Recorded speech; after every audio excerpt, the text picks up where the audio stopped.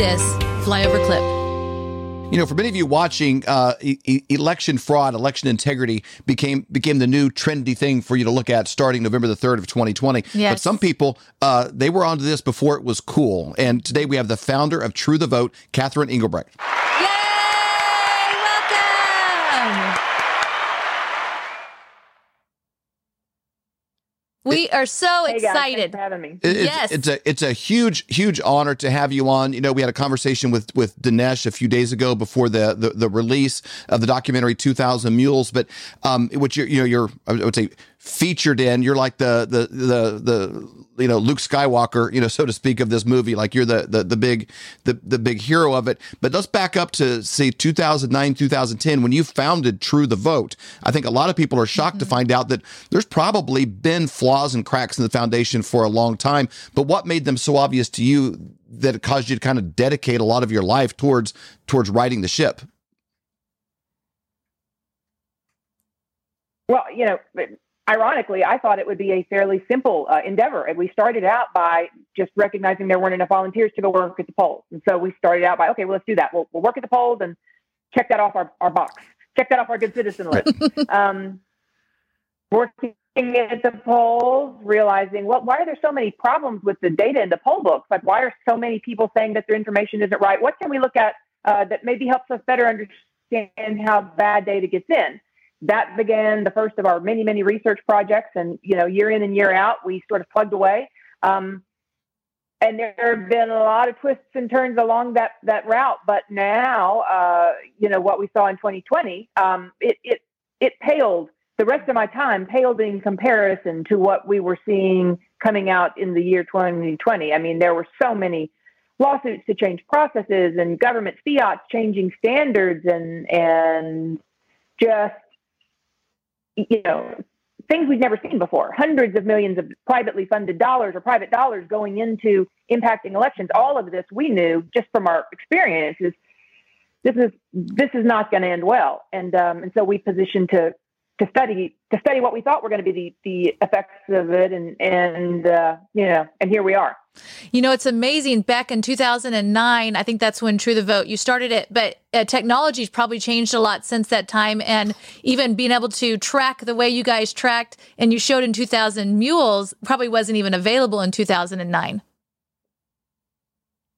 No, not at all. It was the kind of technology that we used is based upon cell phone apps. It's called marketing data more broadly. And it's information that your cell phone gives off about you by virtue of the apps that you have on your phone.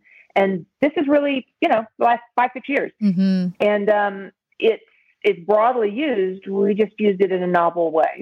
I loved the vibe of the movie, and I just want to keep encouraging people as much as possible. 2000mules.com. You want to go there. You want to check out this because it can accomplish more for you in an hour and a half, or whatever it takes to watch this than studying this for years.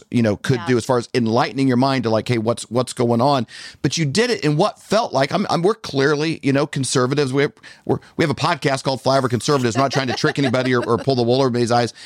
But you attacked this in a way that felt very nonpartisan. Now, it became a partisan issue because that's kind of, what you uncover and kind of what's sort of almost known.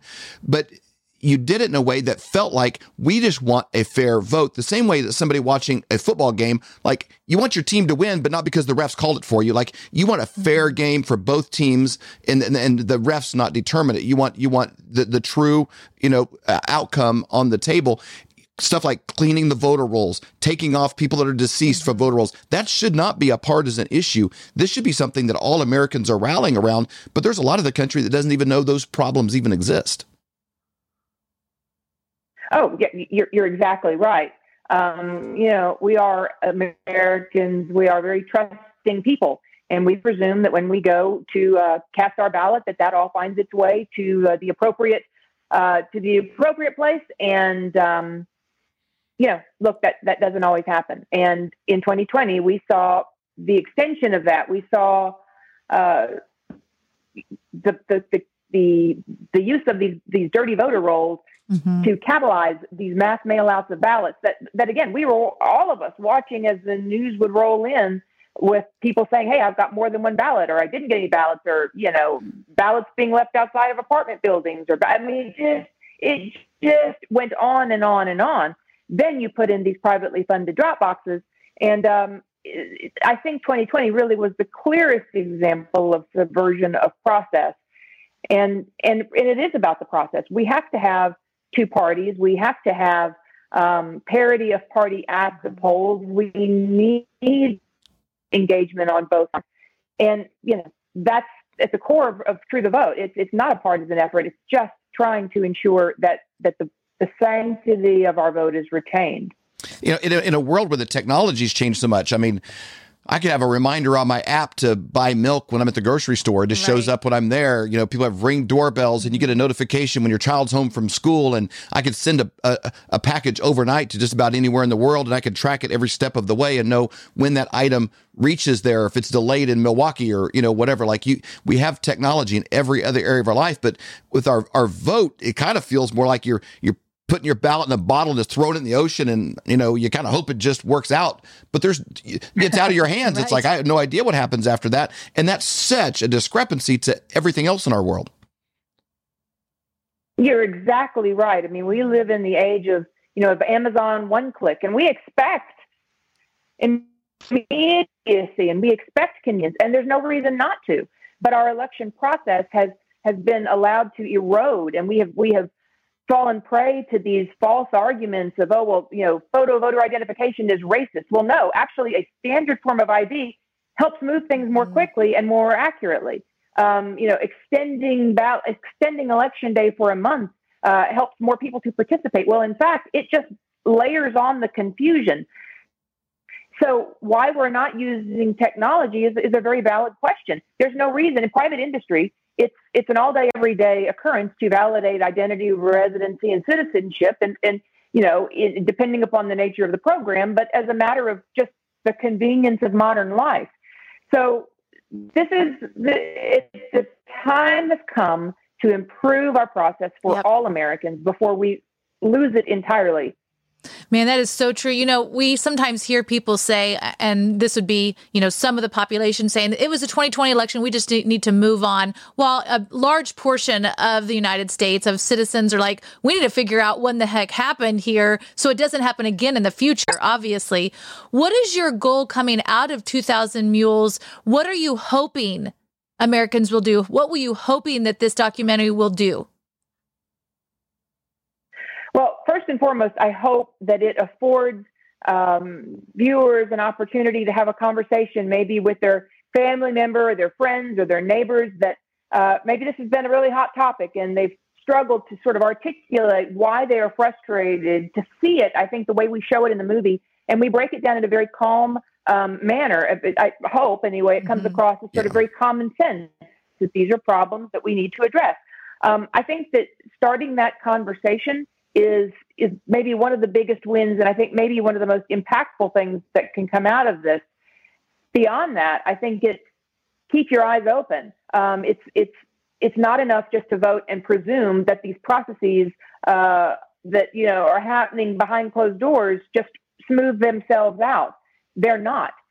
Standards and laws were changed in 2020 that are still in effect now, and still threaten to undermine the integrity of the process. So become familiar with your local process, and none of this is easy.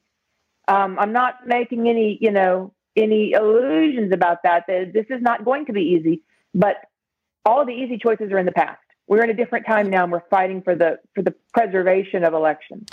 So true. I love the way that you set up the structure of the interview, where you had conservative commentators kind of give their feedback on, hey, in a court of law, would you pound the table that for sure you could guarantee that such and such happened? And they're like, well, we can't. Now, we think it didn't. And I think Sebastian Gorka made the comment of like, I probably can't throw a dart backwards behind my head and it's going to hit a bullseye in another room, or something. Like it's highly improbable in the eye test, and everybody kind of instinctively feels and sees that. But you set it up in a way where they went through a process of going from I'm a level 3 or 4 to a 9 or a 10. And I think, Dennis Prager was the biggest swing. He went from, I'm an agnostic to where he was like pounding the table, evangelist, in by seeing what you provided. In your exposure to people, I think you've had a screening at Mar-a-Lago. You've played it for the home team a little bit, but who have you seen on the left? What experiences have you had with people who thought nothing happened? It was what's the term we have to say because of YouTube? It was the most secure election of all time. We got strikes on YouTube. You have to say this sentence legally, that it was the safest and most fair election in U.S. history.